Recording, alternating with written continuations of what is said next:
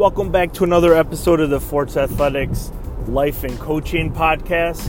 I'm your host, Charles Inferna. Where at Forts Athletics, we provide coaches and athletes the tools necessary that they need to accomplish their goals.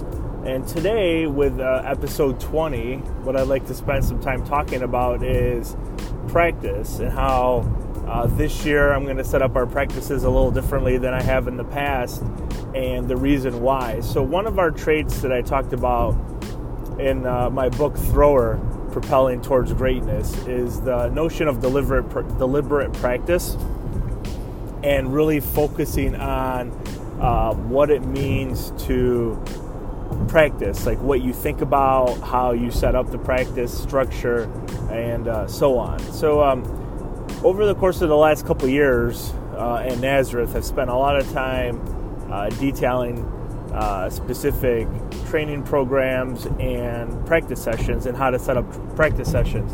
So over the last few years, we've had really elite level collegiate throwers and throwers who have never thrown before who wanted to join the team. So at times it was difficult and frustrating, I think, for myself. Well, I know it was for me, and frustrating for the athletes, because we were trying to work on different things all the time without them actually really realizing that. So what I wanted to focus on in the book was what it meant to practice deliberately, how to set up that cycle, and what we can do in practice to accommodate the needs of our athletes.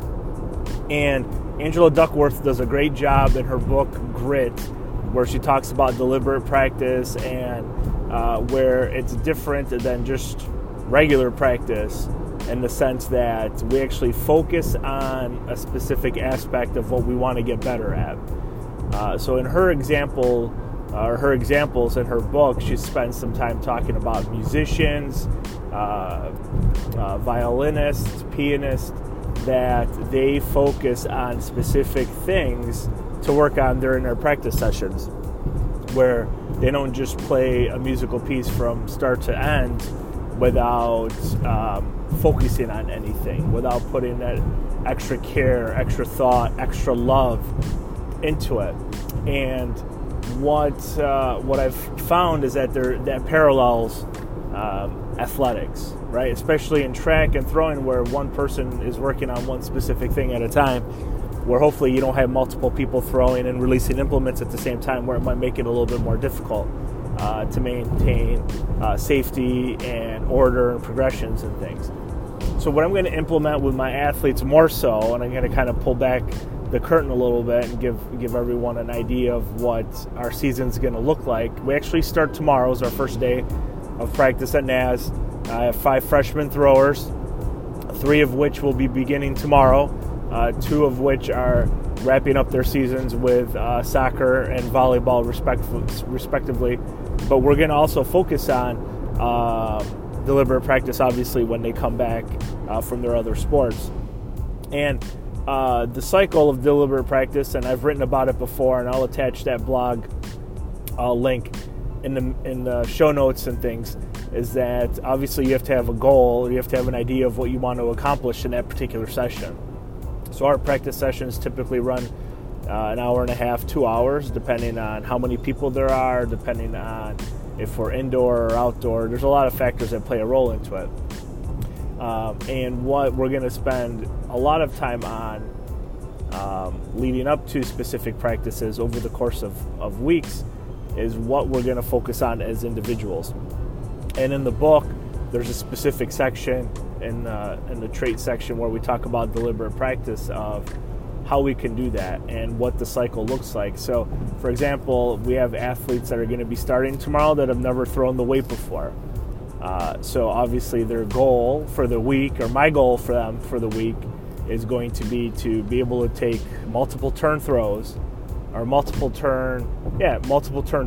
by Friday. So that'll be our 4th day of practice. So leading up to that, how are we going to get to releasing hammer after 4 or 5 or 6 turns where they've never done it before? So breaking that step down a little smaller is, okay, tomorrow, for example, we're going to focus on learn the turn. So we're going to take a bunch of turns. We're going to teach the athletes how to turn.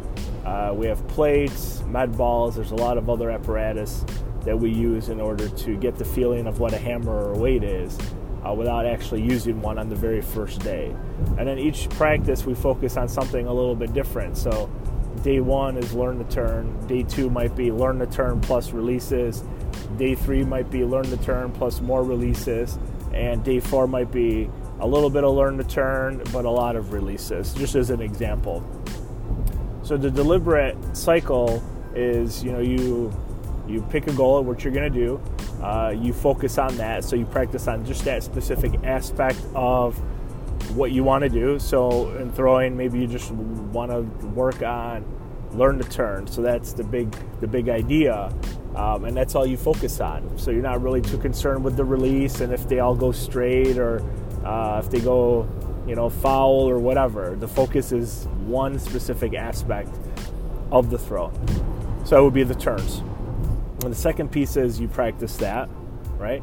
And then you elicit feedback, or you get feedback from a coach. So as coaches, it's our responsibility, obviously, to provide feedback and constructive feedback, hopefully, to our athletes with some suggestions or some tips. And that then the athletes incorporate those suggestions and tips, and the cycle continues. So we have a goal, we practice on it, we get feedback from our coach, and then we incorporate that feedback and we practice, and it goes on. But I'm willing to guess that most coaches don't have that conversation with their kids. Now, I don't know if you don't have to go into a lot of specific details about what deliberate practice is and the research behind it and whatnot. But getting athletes to really just focus on one aspect of what they're supposed to do, and not put too much in their minds or in their brains before they step into a circle. I try and keep each practice to one or two cues or one or two things that we're working on per athlete. Most of the time they're different cues, so it's, for me, obviously you got to pay attention to who's in the circle and who's doing what, because it's going to be different for everybody. But it's really, having a plan with your athlete, and this you're gonna have to have a conversation about this. So hopefully our coaches aren't afraid to initiate or even ask the question, hey, what are you interested in working on this week? Or, hey, I noticed this. I think this is where we should take practice the next couple weeks because we have a big meet coming up in 3 weeks, and starting to work on these little tidbits today, it's going to help you throw farther a month from now. And however the conversation is going to go. Like I said, I have 5 athletes, 3 of which starting tomorrow. 2 of those 3 have thrown before. 1 of them has not. So we're starting over from scratch with everything. So it's going to be, our goals are going to be different. But it's important for us to, as coaches, to be able to communicate what those goals are from our perspective, and give our athletes an opportunity to communicate what their goals are also. So we, like I said, just to kind of recap with the deliberate practice, have a conversation with your athletes, talk about different goals, what you're going to be interested in working on for that particular session, how those sessions are going to build and scaffold upon themselves to a culmination of a meet or something really finite that you're working on at the end of the week. Practice that. Coaches provide feedback, and then the athlete incorporates that feedback into their next session and into their next goal. So if the goal is too easy, like, hey, coach, I can already turn and do releases on Monday, okay, so then you reevaluate. So you're always having a conversation, you're consistently communicating with your kids about what their goals are, what they want to accomplish over the course of a day, a week, a month, and a season. And again, like I said, you can read more about deliberate practice in Angela Duckworth's book called Grit. Andres Erickson is a world-renowned professor out of Florida State. He spends a lot of time talking about, or researching, what it means to have peak performance and how deliberate practice plays a role in that. Malcolm Gladwell has a different perspective on deliberate practice. So his views, Malcolm's views, and Andres Erickson's views are a little different, a little skewed sometimes, which is okay. It's okay to have positive discourse, especially in research. That's the other house that I live in. It's research and publication and stuff. But anyway, there's a lot of great resources out there. Angela's book is a paperback now, so might be a little bit more affordable. It's a real easy read. You can just kind of flip through and talk and pick out the pieces that you want to focus on.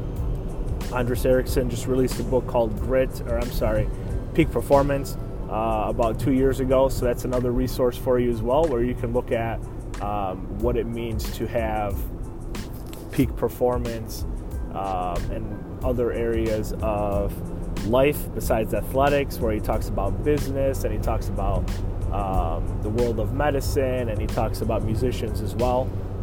So that's all for today for this episode 20 of the Forts Athletics Life and Coaching Podcast.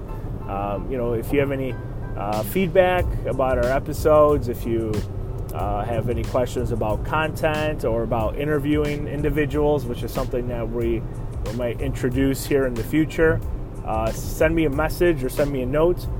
You can tweet at me at Charles Inferna. Same thing, Charles Inferna at Instagram. Also, it's my email address, all lowercase letters, charlesinferna@gmail.com. Let me know what you think. If there's anything else you'd like me to talk about, other content you'd be interested in learning more about, or that could provide some value to you, please let me know. Thank you very much, everyone, and have a great day.